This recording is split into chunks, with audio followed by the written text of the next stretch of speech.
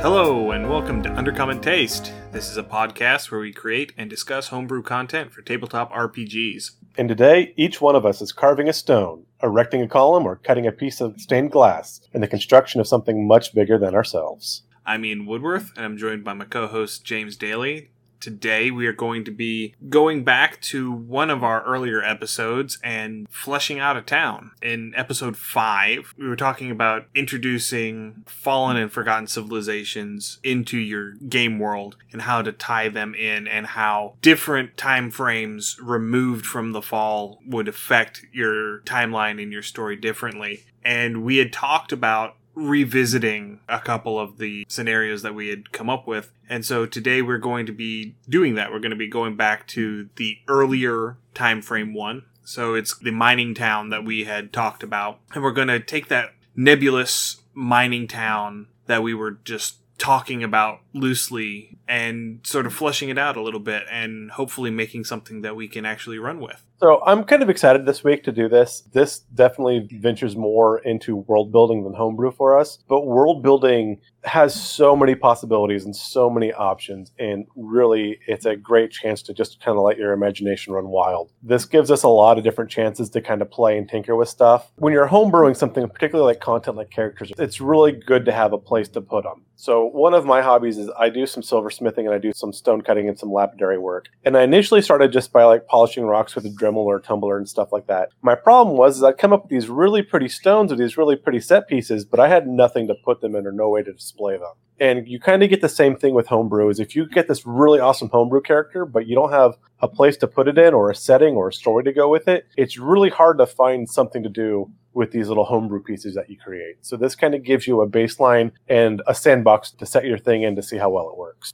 I like to use the square rectangle metaphor where all squares are rectangles, but not all rectangles are squares. All world building is homebrew, but not all homebrew is world building. Because whenever you're building a world, everything that you're throwing into this world is homebrew. This is all coming from your head. I mean, even if it's pillaged mostly from published resources, if you are coming up with anything new, that's homebrew. And so world building is homebrew, just a tangent sort of coming off of it to a more macro scale. It's your archetype of homebrew. It's Planet Homebrew. Just a little bit of a refresher on what we had. The story background that we'd come up with was there was a famine which had caused a mass exodus. And I think that we had decided that the famine was a result of an insect infestation. And so there's no food, so everyone leaves. And the premise behind this town is that a neighboring kingdom where a large contingent of the displaced population settled is funding an effort to reseed portions of this kingdom in the hopes of getting all of these displaced peoples out of their country and ostensibly returning them home, but just to get them out. In this particular spot, they were establishing this outpost because there was a valuable natural resource, a valuable mineral resource that they wanted to exploit. When we talked about this, I kind of had the purview that the neighboring kingdom were sending the people home, but under a sphere of influence. And so they had control of what was going in and what was going out. So it was almost like they were setting up a colony or a puppet state where this one is. So yeah, they were sending the people back, but they were still maintaining a very tight control of the area as well. Right. And we had established that the reason why they were able to do this was it was still fairly close to the border. And so they were able to simply ship food in to the people who were living there, as opposed to having to take the time to reclaim the land and actually reestablish agriculture there. So the people who are there working in this mine are really living off of the supplies that this other kingdom is sending in. And that was going to be part of the tension that we were establishing, one of the secondary plot points that we were going to be bringing in. So this was our earlier group. We had determined that this area had been abandoned for somewhere between 30 and 50 years, 30 and 70 years, something like that, correct? Yeah, I think it was about 50, 60 years, somewhere in that range.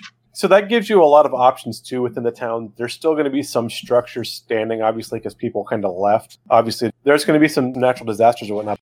A lot of these structures are still going to be standing, though many of them are going to be ruined, depending on what they were built out of, whether they were stone or lumber or anything like that. So even in the area, it'll give you a lot of places to explore. That's not necessarily within the mine, which we'll most definitely get to as well. A lot of places for like bandit camps or hideouts. This will probably wind up having a fairly significant, almost like a Fallout feel to a point where you kind of have everyone's living in whatever ramshackle kind of buildings that they were able to quickly repair or preserve. I don't know about that, because we had talked about the wilderness retook the area. And so you have 50, 60 years of unchecked wild growth around here. You're going to have lumber that they can source locally. They're going to have an incentive to bring in building materials to house these people because they need them to work. I was under the impression that this has already been established. I mean, it can be still fairly new in its establishment, but I'm not thinking this as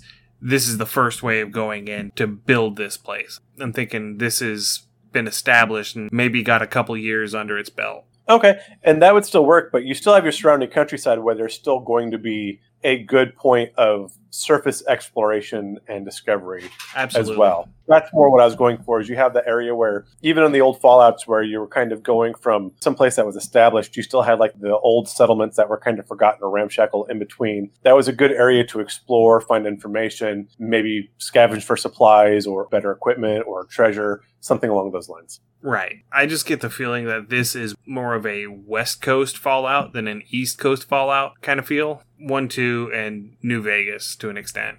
So the concept that we're going to be using today is one that I learned of from a Dale Kingsmill video a while back, and I'm going to put a link to that in on Twitter whenever we get this out. It's a concept that she went into some detail on, something that she learned in high school, and it's got a fun little name. It's the SPERM principle, and that stands for social, political, economic, religious, and military. So those are the 5 aspects that every sizable medieval style village or town, or even more modern towns, are going to have. So you have a social, which is where do people go and what do they do just to have fun when they're not working? How do they socialize together? Political, who's in charge of the town?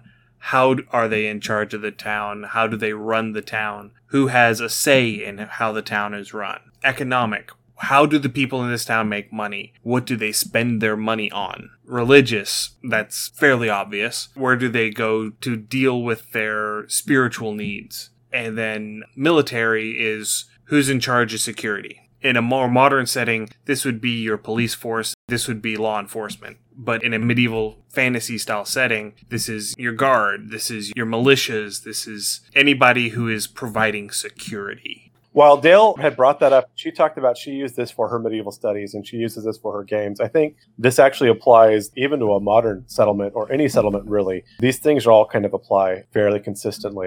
The author Tom Clancy had something kind of similar. I read a lot of Clancy books in college because I had organic chemistry labs, and they were mostly here, set this reaction up and wait 3 hours. So I got to read a lot of books all at once. But in one of his books, I think it was Sum of All Fears, he talks about the actions or the motives behind a group or any kind of agent or anything like that. And he used the Rice theory, which was religion, ideology, culture, and economics. And so that sounds very similar to the sperm theory as well, where all of those things tie in. And all of those things will motivate a person. They will give a person a reason for doing something. If they're going to, go here or there, that's going to cover pretty much why. Between those two things, you can really cover most of your world building bases really easily. Right. And what you're bringing up, it's more of a cultural interpersonal sort of thing, whereas this is more of an establishment. What's the word I'm looking for? I guess establishment is the word I'm looking for. Yeah, that fits really well. Because these are the entities which provide these things rather than the abstract concepts. I still found them to be very similar, and they really are. And again, it just depends on how wide of a view you want to take. Right. They do work together pretty well. So let's go ahead and start building on this town. I'm going to give you the hardest part. Let's name the thing. Let's I name the thing. Okay. absolutely terrible at naming people, villages, items. You'll notice most of the items we come up in our homebrew for our homebrew stuff, I have a really hard time coming up with names. So that definitely requires a much more creative mind than mine. Okay. So I'm thinking that this particular place is going to have a callback to some notable person in the Fallen Nation's history. Okay, so we're dealing with miners, so I'm assuming we're looking at gnomes, dwarves. Probably primarily gnomes and dwarves. There's probably going to be, because I think we were stating that it was actually we never really talked about race, but if we want to put it in my homebrew world, if we're wanting to shoehorn it in, there's a nation that I've got called Escalonia, which is, it's where the Dragonborn come from. It's not so much a nation as it is a loose confederation of city-states. And so it wouldn't be a stretch to say that one of these city-states suffered a calamity and a neighboring city-state is working to reseed this area for their own benefit, because this is the sort of thing that happens between the city-states all the time. So if that's the case, then you're going to have a fairly substantial Dragonborn population here. Now, the question is here, going with this naming, you said you wanted to name it after a person of the village. Now, if this is a mining area, a mining town or village that was initially before they moved out, was it Dragonborn that were in the area that started mining, or was it Dwarven or Gnomish area that were mining and then it had changed hands and now it's changed hands again? It could be either. Or they could just take it over and, hey, we're renaming this, because that's never happened in history, not even Ever. once. That's why we have all those wonderful shows in New Amsterdam. So we're going to have to figure out who our person is, theoretically, in order to name this town. Now, again, I have said I'm terrible at naming things, and I am terrible at naming things. That being said, there's an older song I like that's kind of a steampunky song, and I forget the name of the song in itself. But the name of the town was Verdigris Patina, which is actually kind of a cool name for a mining town, and particularly since in this case everything was very steampunk. But again, depending on what they're mining, that would actually be a workable name for the town. Verdigris would definitely be a pretty good name. Let's go with the Verdigris. I'm okay with that. All right, we're naming the town Verdigris, folks. And I've got my one good creative roll in the day, so there we go. And for those of you playing at home who don't know exactly what verdigris is, it is the green oxidation that you get on copper whenever it's exposed to the elements. Right, so if you think of the Statue of Liberty, that green color, that's actually a verdigris. It can be used as a protective coating. It can show signs of age, which would work great for this village. It can also be used as a cloth or paper dye or pigment. So it's actually got a lot of uses as well, besides having a really cool color or just being a sign that things are getting old. It's also pretty toxic if you burn it, so don't do that. Do not inhale the green fumes. All right, so we have our town of Verdigris. So we've established that this is a mining town. We've established that it is a pseudo-colony reestablished by diaspora. We are going to have a large Dragonborn population and a notable dwarf and gnome population because of the mines. There's probably going to be a decent population of the other, more notably brutish, I hesitate to use that term, but the half-orcs and your Goliaths and your more muscular types. Again, not liking to use the term, but your less civilized types, I guess, maybe, perhaps? Perhaps. And again, it's a bad overarching theme for a race, but that's kind of how they're written up right now, which we still need to... Less refined. There we go. That's the word we're looking for. There's probably going to be a decent goblin population here, just because of the way that I have goblinoids in my world. No kobolds. There's not going to be kobolds because of kobolds live on one island that they can't really get off of in my world. But there's probably going to be a decent goblin population in this town. So right now I'm getting the feel this kind of has very much like a Old West feel to it. I'm liking this so far. What kind of nature setting surrounding do we have? Is it going to be wooded? Is it going to be forest? Is it going to be barren? I think it's going to be new growth forest. It's going to be very dense. It's going to be probably primarily deciduous. There's going to be a lot of underbrush. There's going to be a lot of game. So there's going to be a decent number of apex predator types. So you're going to have lots of bears and big cats and other fantasy beasties that eat bears and big cats. That makes sense. You're going to have wolves. You're probably going to have things like bullets. You know what I think would be a really fun thing? And I was going to mention this as we got more underground. Since we said this area was overrun by a plague, largely due to a insect invasion swarm of some sort, what about some foremen? Foremen? Yeah, the ant people. I mean, we could do that as sort of a story arc kind of deal, as them being down in the mines. I was thinking that they could probably even have a couple settlements or outposts kind of interspersed around the city. Maybe not in the city itself because it's been cleared out, but they know they're there and they're kind of interspersed almost like an insurgent population at this point. I mean, I wasn't thinking this as being giant insect sort of deal. I was thinking more like a locust swarm comes in and eats everything. I was too, but I figured that would be a nice little tie-in. And again, they could be maybe under. Okay, we can totally do that. All right, so we'll just sort of keep that in the back of our minds as we're starting this. So we've got our surroundings. We named our town Victory. We kind of know who is there. I think at this point we start working on the sperm. Yeah. As messy as that sounds. Yeah.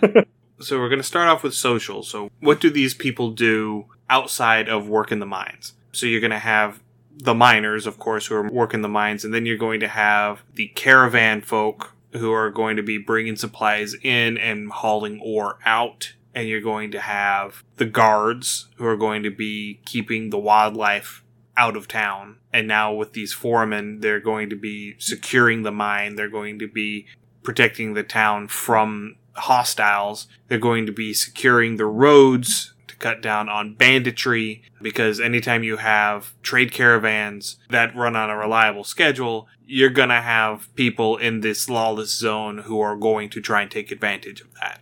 So, I mean, the obvious thing is there's going to be a tavern of some sort. There's going to be somewhere for these miners to go and have a drink when they get off shift. But I think that's almost too easy. There is. I'd say the other very obvious thing would be there's going to be a lot of people trying to rebuild. So reclaim what they can, try to reestablish, again, because they are trying to rebuild or reestablish the city. So again, you're going directly into your town looking for old artifacts, maybe old buildings, kind of like a historical reclamation. Maybe going to the surrounding areas trying to find old signposts, old boundary markers, anything from historical people from the town that you can kind of bring back so you can kind of get a sense of history, what this town once was.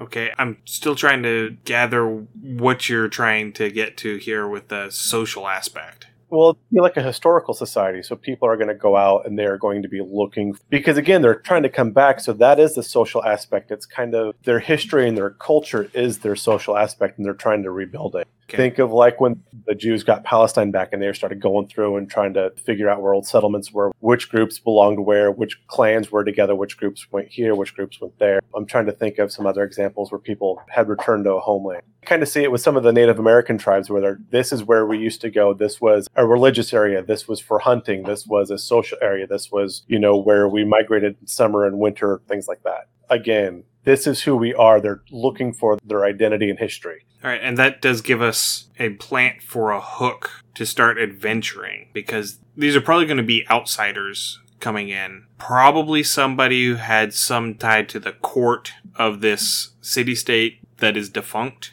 Possibly, though. Honestly, if we're dealing with gnomes and dwarves and we're only 70 years out, you still have a fairly solid memory of the area. And so, again, you could still have some clan issues. You could have some old, like, Hetfield McCoy type things going on. Well, this was our land. No, this was our area. Back and forth through there. Again, noble courts, who did what, which areas had rights or baronies or trade routes or whatever. Right, but what I'm getting at is this will be something where someone affiliated with the court is setting this up and hiring people to go out into the wilds to find these markers so that they can reconstruct maps so that there is a neutral arbiter that can say this property belongs to this family, that property belongs to that family. This is where the property line is, because the ruling body of this city-state is going to want that so that they can know who to tax. And this would definitely be something run probably by the Dragonborn government that is sponsoring everything at this point,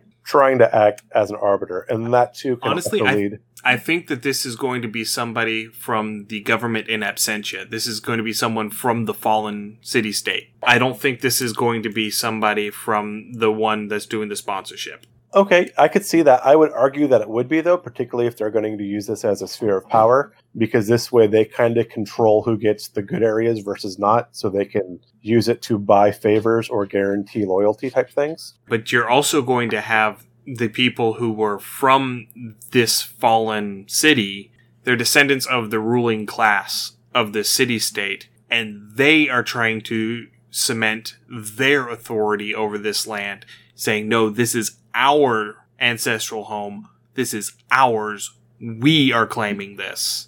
Exactly, and that's why I would see that, because the Dragonborn or the sponsoring power would actually be using that, and they would be trying to act, and I use the term act very loosely, as a quote-quote neutral party. So they know that this dysphoria is coming back. They know there's going to be clan wars, there's going to be divisions, so they're going to act as this neutral party to kind of help resolve these things overarching. But again, they are using that also to cement their amount of influence in the area for the future as well. And I don't doubt that there's going to be actors from both parties involved in this endeavor, because there's too much at stake to not.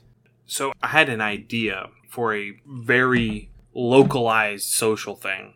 Because you see a lot of depictions of this in fantasy and science fiction literature. You saw this in the Battlestar Galactica reboot. This concept of basically having a fighting pit, where if you've got beef with somebody, you call them out, you meet at the pit, you slug it out, and when you're done, you're done. After you're done fighting, all grief between the parties is dropped, and you just carry on like civilized individuals. And so I'm wanting to call this the pit, and this is going to be where they dump all the dross. This is where they dump all of the stone that happens to come out with the ore. It's the refuse pit, and if miners have a beef with one another, rather than having them fight it out in the mine, where somebody could get hurt or die, or they distract from their surroundings and result in a cave-in or foreman attack or some other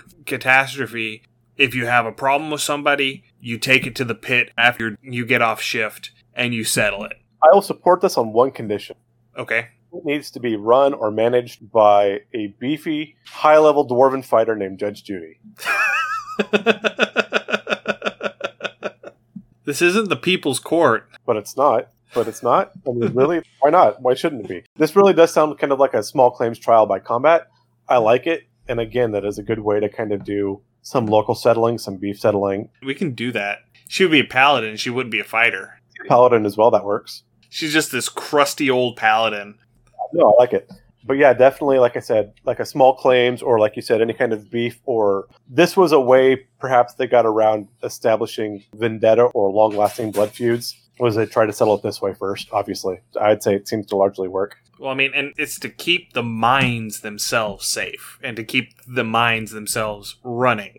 Right. So there could actually be that if there's any fighting within the mines are absolutely declared neutral ground. So any kind of fighting at all within the mines is strictly punished. Because if you have beef, you take it to the pit. I like that. That sets up a decent system of law in the town as well. It's not really a system of law, per se. It's just a common understanding. Well, if you declare areas neutral ground, and now there's a heavier punishment for violating that neutral ground, but there is an appropriate area to settle scores, as it were, that does kind of set up a basis of a system of law, because now you go here, not here, and if you violate that code, then obviously there's stricter punishment, and it's more generalized by society. It's very accepted. I see what you're getting at there. And that tips us into our P word here. Yeah, political. P word is for political. So we need to have some sort of political entity here. There's probably going to be a miners' guild. We're not going to have a political entity. We're going to have several political entities in this. Absolutely. There's going to be at least 2 or 3. I don't think that we're going to establish the whole array of political entities that we're going to have in this town, but there are definitely going to be 2 or 3 major players. And the first is going to be a miners' guild of some sort. Someone who is representing the people who are going down into the mines. And they're probably the ones who established the pit in the first place. Yeah, definitely. I mean, obviously a guild's a guild, so it's not quite a miners' union, but the guild itself, again, as Ian said, was established to protect and look over the miners to a degree. So any kind of beef or upset that the miners have, they're going to bring to the guild, and the guild would address. At this point, it would be your city people. So now you have your people that are running the town. You also have the Dragonborn state that's kind of overseeing things. So I think if we look at the people that are over Verdigris itself at this time, again, we talked a lot of Dwarven and Gnomish areas, so you're going to have those clans and entities forming within their own right. So you could probably have 2 or 3 of each of those, I'd imagine. Possibly. What I was thinking was you're going to have, for lack of a better term, the company. So you're going to have the guild who they act administratively over the miners that go into the ground. They determine how long a work shift is, how many shifts there are, who gets what shifts. They're essentially going to act as a union, but they're acting in the interest of the miners, not so much for the safety of the miners, but for the productivity of the miners. And then you have the company. Then you have the company who owns the mine, and their focus is on the profit. Their focus is on how much material comes out and is shipped and how much that is sold for. Your Southwest Virginia showing. Maybe a little bit. Yeah, so again... We live in coal mining country. Yes, we do. The company owned these towns. Very much so. And yeah, so as Ian had mentioned, those that are listening, Ian grew up in this area. I'm a transplant, but we are in Northeast Tennessee, Southwest Virginia. And this was very much a thing. If you look at the old mining companies from the late 1800s, early 1900s, even the mid 1800s, this very much was the company owned the town and everything around it and the mine. Everyone worked for the company, and the company was the end all be all. Yep. And so this provides 2 entities who work together but don't necessarily like each other. And there's going to be a lot of conflict between the guild and the company. Think of the union strikes in West Virginia coal mines in the, I think it was like the 1870s, 1880s, when they called in the Pinkertons. Yeah, that's the sort of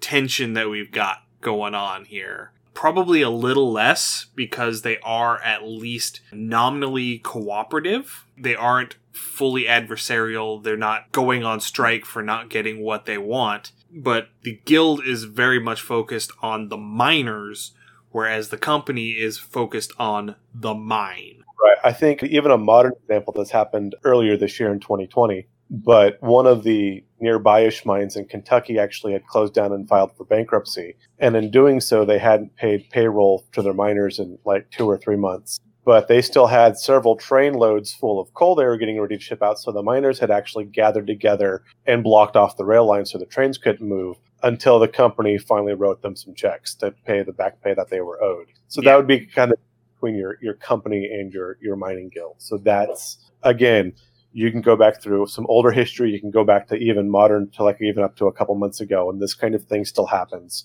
So that resonates very well with kind of how you're going to build up this town. Yeah, and that does give us a good feel for just how rough and tumble this town is going to be. We are not drinking... Well, some of the clans might be drinking tea from saucers, and there might be a few elves in there. But yes, this is largely going to be unrefined, kind of rough. This is your Old West frontier town. This is Carson City.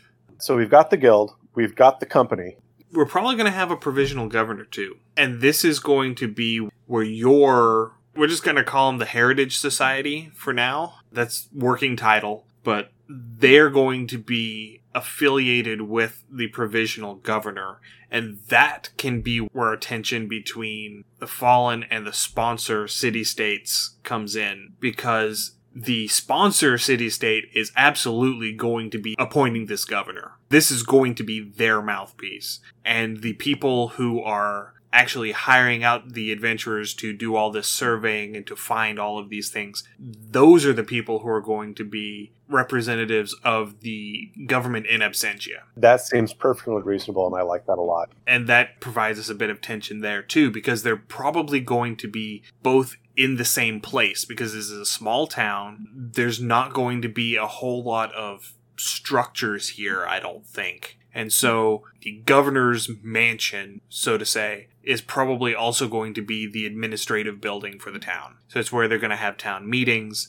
It's where you're going to go for any official legal reasons. It's where the people who are coming in have to go in and declare what their stores are whenever they bring stuff in. They have to come in with their manifest and say, I have this much grain, this much booze, this much meat, and go down the checklist. And then someone from their office goes out and checks the carts and makes sure that all of that stuff is there so that they can get paid. Totally like one of your Eastern American colonies or one of your Caribbean colonies, where you have your governor that's been established by England, France, Spain, Dutch, whatever. They are quote, quote, local and they are running the area, but they are definitely, absolutely under the sway and purveyance of the home territory, whatever that may be. Right. So, and I think that does pretty well for establishing political in this particular town. If we get going too much further down this rabbit hole, we'll end up with a 5-hour episode. This gives you good, and like you can have factions broken up throughout all of these. So you could have factions within the guild, you could have factions within the company, factions within the governorship. Obviously, what are we naming this dragon village? The Dragonborn village? The Verdigris? No, the actual sponsoring. We're just referring to them as the sponsors for now. So you can have some factions within the sponsors of which they think should happen. We would leave that more to the DM or whoever you decide to pick this up and run it. But you could actually break this down a lot further. And you could insert a party into any one of these groups super easily. And you can have more than one of these groups offer jobs to the party. And then the party has to decide which jobs they're going to take, which factions they're going to curry favor with, which factions they're going to piss off. And, because if they try and dip into too many pots, they're going to end up upsetting everyone, and then no one wants to work with them. So let's go ahead and move on to our next one, E, economic. Obviously, if we have a company, there's going to be a company store. This is where all of the stuff that is brought in is brought to the company store, and then the miners have to use their credits, whatever they get, their pay for working in the mine, to buy the stuff from the company store. We had already established that this is going to have a bit of a markup because of the sponsors shipping this stuff in to support this colony. That is something that we actually talked about way back. And your foodstuffs, your food items are going to have probably the most significant markup because that is, in fact, what's being shipped in. There's a lot of usable supplies and materials that can be scavenged around or collected, but food is going to be really the scarce thing to come across. And we had discussed, sort of in passing, that one of the potential quest plot lines that you could go into here is someone local is trying to establish agriculture in the area so that they have a competition for foodstuffs, and how the company is not going to be real happy about that. And that leads into, if you have a market, then you have to have a black market as well. Right. You're going to have a black market for quote unquote illicit goods. You're going to have things that they don't stock at the company store. They're going to have things that, this is something that was supposed to go to the governor's mansion that got misplaced. Some sort of spirits, maybe. I think the big thing you're overlooking, and we need to ask this question too, if there's a mine, everything in the mine should be accounted for, but I guarantee you there are gems or ore or something that's going to work their way into pockets, and maybe those pockets buy a little something extra on the market or not on the market. So that'll be something that you'd need to establish as well. Well, we have to establish what is the currency of the black market, because I don't think that it's going to be... it could simply be work credits or whatever they have for the mine. I don't think that they're going to actually pay the miners in coin. Just going off of the historical example, the company gives you vouchers worth so much at the company store, and you go to the company store to buy what you need. Right. That was one of the real big strangleholds that the company had over the miners. Walmart actually had proposed something like this, I think 2 or 3 years ago, and there was a really big backlash. But Walmart was going to give all of their employers, it was like a 20% raise if they decided to get paid in quote, quote, Walmart gift cards instead of actual checks. And some people accepted it, but again, there was a large backlash against that too, because historically, that does not end too well for the workers. No, it really doesn't. And that was one of the driving forces behind the union efforts, especially in the mines. But because the miners, we're just going to say it, because the miners aren't getting paid in coin. So they're not getting gold coins dropped into their hand at the end of their shift saying, you brought out this many tons of ore, here's your pay. They're going to be getting these vouchers that are going to be taken to the company store to be exchanged for goods. Those vouchers could be used on the black market. Yeah, I think those vouchers can be used the black market a bit. I think the black market itself, since we have people coming in from the sponsors and probably from some other nearby city-states, might actually want to trade in coin. So I think that would actually be a good way to do that. So your black market's actually worked in coin. You could actually at some point maybe find some that are willing to trade coin for a lesser amount of your company script, whatever that may be, maybe like at 70% or 50%. Right. I was going to say that this would be a good way to have sort of a money changer sort of deal to get coin so that you as a miner would have coin available to you. You have to have Simon the money changer. But they would also be dealing in the rarities, the rare oddities that you're going to be getting out of the mine. So you're going to have a market for uncut gems. That's probably going to be the biggest one. That was actually going to bring up my next question, because I've been very excited about this, and it's something that you haven't brought up yet. And I'm like, how have you not thought of this yet? What are we mining? I think we had discussed this, and it had come up that this was a mithril mine. Okay, that works. I understand that technically, according to D&D lore, mithril is an alloy and you don't mine it. But the two of us have played enough World of Warcraft. Mithril is an ore that you mine out of the ground. That's just how we're going to roll with it. Mithril is an ore in D&D, then they've changed something because, again, going back to the old Salvatore novels, some of your Dragonlance novels, there were mithril mines. Okay. I was under the impression that it is an alloy of some sort. It may be that mithril that is used in weapons and armor is an alloy because they have to alloy it with something in order to work it.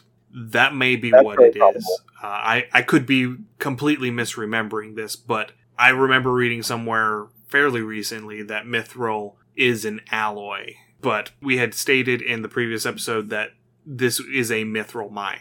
Yeah, we determined that mithril is a mined metal, and so that makes a lot of sense that you could probably throw in a table, throw some DM dice rolls to see if whoever finds some uncut gems as well, which would be, again, not too far of a stretch. So definitely a black market for uncut gems, or even just if you found like a particularly good vein of mithril and tried to smuggle some of it out versus giving it all to the company. I think that it would be difficult to do because you're going to end up having a situation probably kind of like the diamond mines in Africa, where they're going to be doing a full search of your person, a full search of your person to see if you're trying to smuggle anything out. Oh yeah, that makes total sense. And yet you still hear stories about African miners who smuggle out 5, 6, 7 carat raw diamonds as well. It does happen. Maybe you could have like a contract to smuggle out a certain amount of ore because people want to test it or experiment with it or do whatever, or they just want to get it for some reason outside. Maybe this is the only mithril mine in an area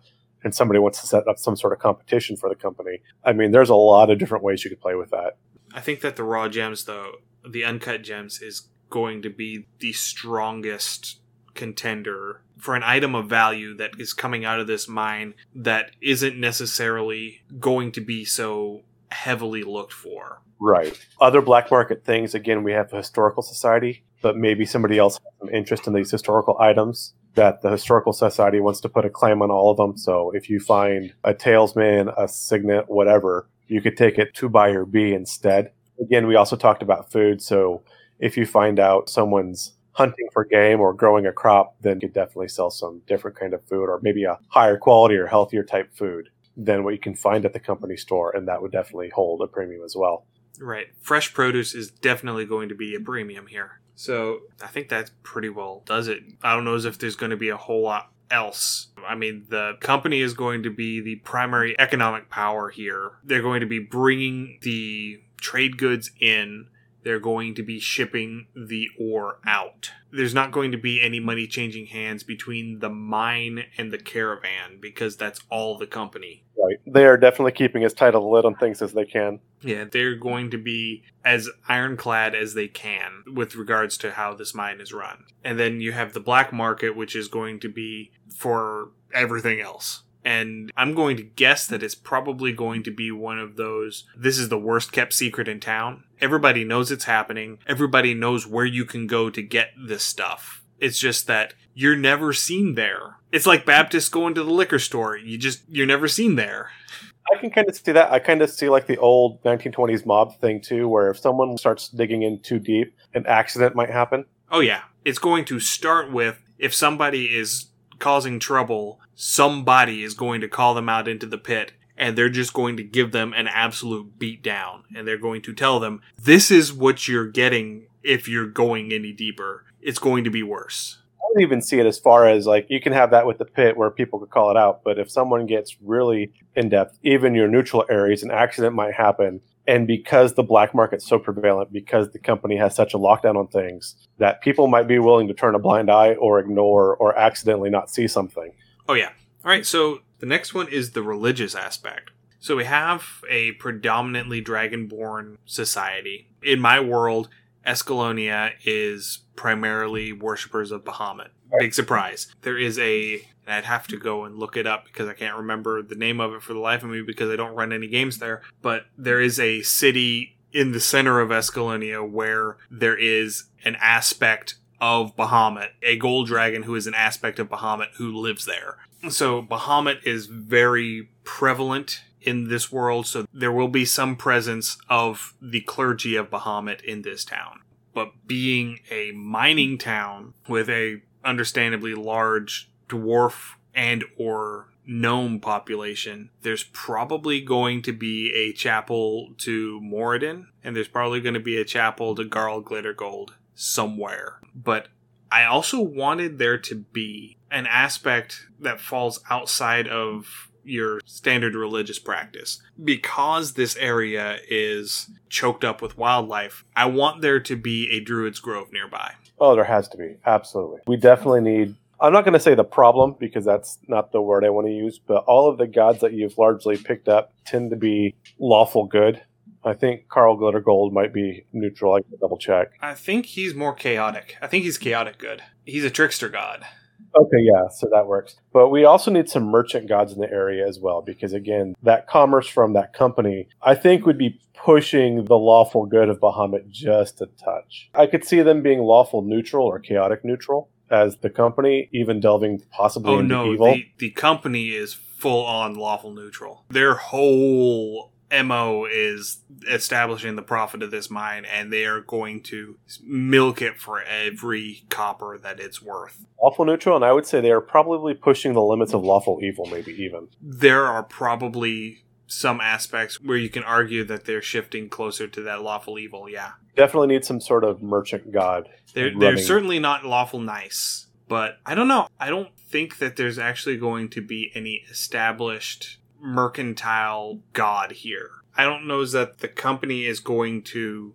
I don't know as if the representatives of the company are going to go so far as to bring a god of commerce in. I think that it's primarily going to be something that the miners do.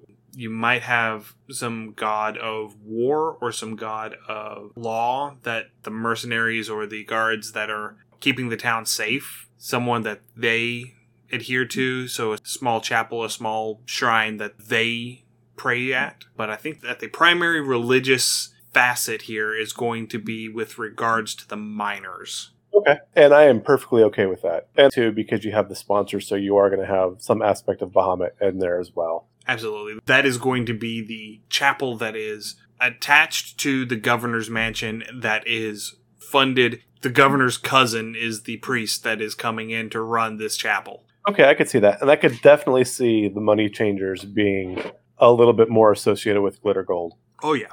So I don't think that religion is going to be as strong a facet as the others in this particular town, mainly because it is a frontier town and your day-to-day survival is going to be the most important thing. And so while it is there, because there's a certain aspect of living in danger that requires a certain amount of spiritual maintenance in a lot of cases, I don't think that the religious side of this town is going to have a very strong hold on anything. Probably not. At least I don't feel like that is the case. But that brings us up to our fifth and final, which is the military aspect. And again, military not necessarily being soldiers, but being security. So you're going to have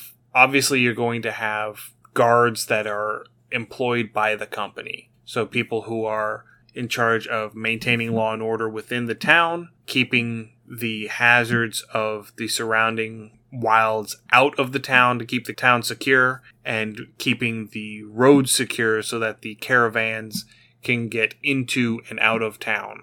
Reasonable. There's also going to be some sort of security like we talked about within the mine. Though the mine has largely been declared a neutral ground, there are going to be people there to make sure it stays neutral, to make sure things don't get smuggled out of packs of holding or pockets or anything like that. And where you brought up the foreman, there are going to be beasties living in the mines. So there are going to be people who need to secure the mine and kill the beasties to allow the mine production to keep going. Also, the sponsors would be able to bring in a sizable military force if it were to happen, but it would probably take a few days, maybe even up to a week to get there. So it could get there, but slowly. And they would have to muster it to send it. And that's not, you don't just gather up a whole bunch of guys on a moment's notice and send them marching 7 days. Yeah, go off that way. There's a whole lot of preparation that is involved in something like that. So even if they needed to do it,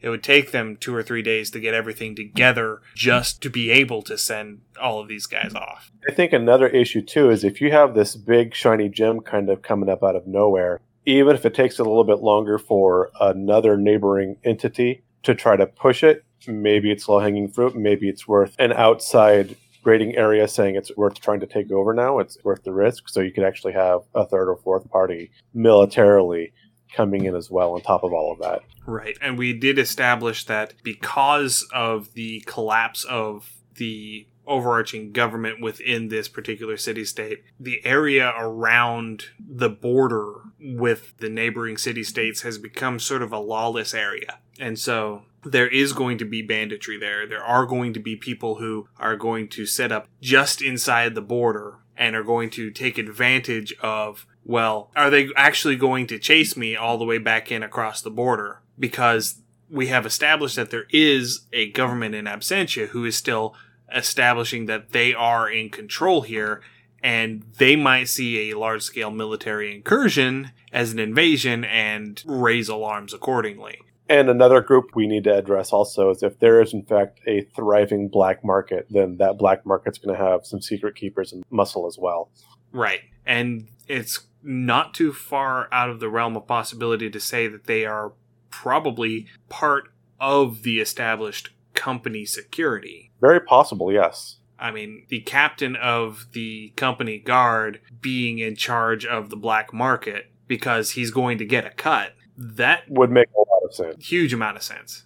I think largely we go through, and this kind of gives you the nuts and bolts for this verdigris town that we've created. We haven't talked a whole lot about the surrounding area or the ecology of the area, and that could be something that could be addressed a bit. Like we said, it's probably going to be new growth forest or woodlands. We do have the Druids Grove nearby, so that kind of gives you a hint. But really, this is giving you the nuts and bolts of the establishment, how this town is going to function. If you want to go back to our previous couple episodes, now you can start drawing up some NPCs and dropping them in places. So now you've got this little, almost like the duplex Legos with the boats where you could just plug the people in because they kind of fit in like everything else. So yeah, and we have actually established a few people. We have as well. A few NPCs. There is a governor. There's someone who's acting as sort of a historical society. We're calling them the Heritage Foundation for now. So they're going to be nominally at odds with one another. You know, there's going to be someone who's running the company store. There's going to be someone in charge of the company guards. There's going to be at least one major representative for the Miners Guild. So yeah, we've got several NPCs, just their existence placed. We don't have the actual NPCs fleshed out. But yeah, that is something that we have done. We did a thing. Oh, and we have Judge Judy. I forgot about Judge Judy. And that's the thing about particularly with world building and homebrewing, it's as you work on one piece, it kind of inspires another piece, and it's almost like knitting, where suddenly these pieces start interlocking together, and you find that you've created more and more, even without really trying or putting a lot of effort into things. And like I said, these things do kind of tend to spring up, and eventually they almost pick up a life of their own, which is really fun to watch. And one of the wonderful things is you can just give a basic shell to all of these NPCs, give them a name and give them a general appearance and give them a little bit of a personality, how they're going to interact with the party. And everything else you can build on the fly as your party interacts with them. And then if the party doesn't interact with them, you don't have to worry about it. Right. So I think we've got our town set up. We've got our NPCs. This goes a really long way. We are still working on drafting together. Hopefully fairly soon we'll start having our showcase for the characters that we made, our first 4 characters, which was our first several episodes. So things are coming along quite nicely. We're getting really excited to start bringing some more stuff out. I think we're coming along pretty good. I like where we're headed. I think that's going to do it for this episode. If you have any comments, suggestions, or ideas that you want us to run with, send us an email at undercommontaste@gmail.com or a direct message through Twitter at UCTHomebrew. If we like what you send us, it might make it into a future episode. Also, you can find our podcast. Word of mouth is a really big thing for us, so feel free to like, comment, subscribe on the podcast. You can find us anywhere you download your podcasts. Thank you for joining us for the Undercommon Taste podcast. If you enjoyed it, please pass it along to your friends. You can find our past episodes hosted on Podbean and available through Spotify, Apple Podcasts, Google Podcasts, and Amazon Music. New episodes go live on Wednesdays, and the write-ups for our homebrewed content are published on Fridays. Join us on Facebook or Instagram at Undercommon Taste, or on Twitter under the handle at UCTHomebrew. Links to all of our content can be found on these platforms. If you have comments, corrections, suggestions, or ideas, please send them to us at undercommontaste@gmail.com. If we like your idea, it may make it into a future episode. Our theme music is Massacre Ann, written and performed by Mary Crowell and used with permission. You can find Mary online at marycrowell.bandcamp.com or on Patreon at patreon.com/Dr. Mary C. Crowell. Again, thank you for listening and stay safe. You'll hear from us again soon.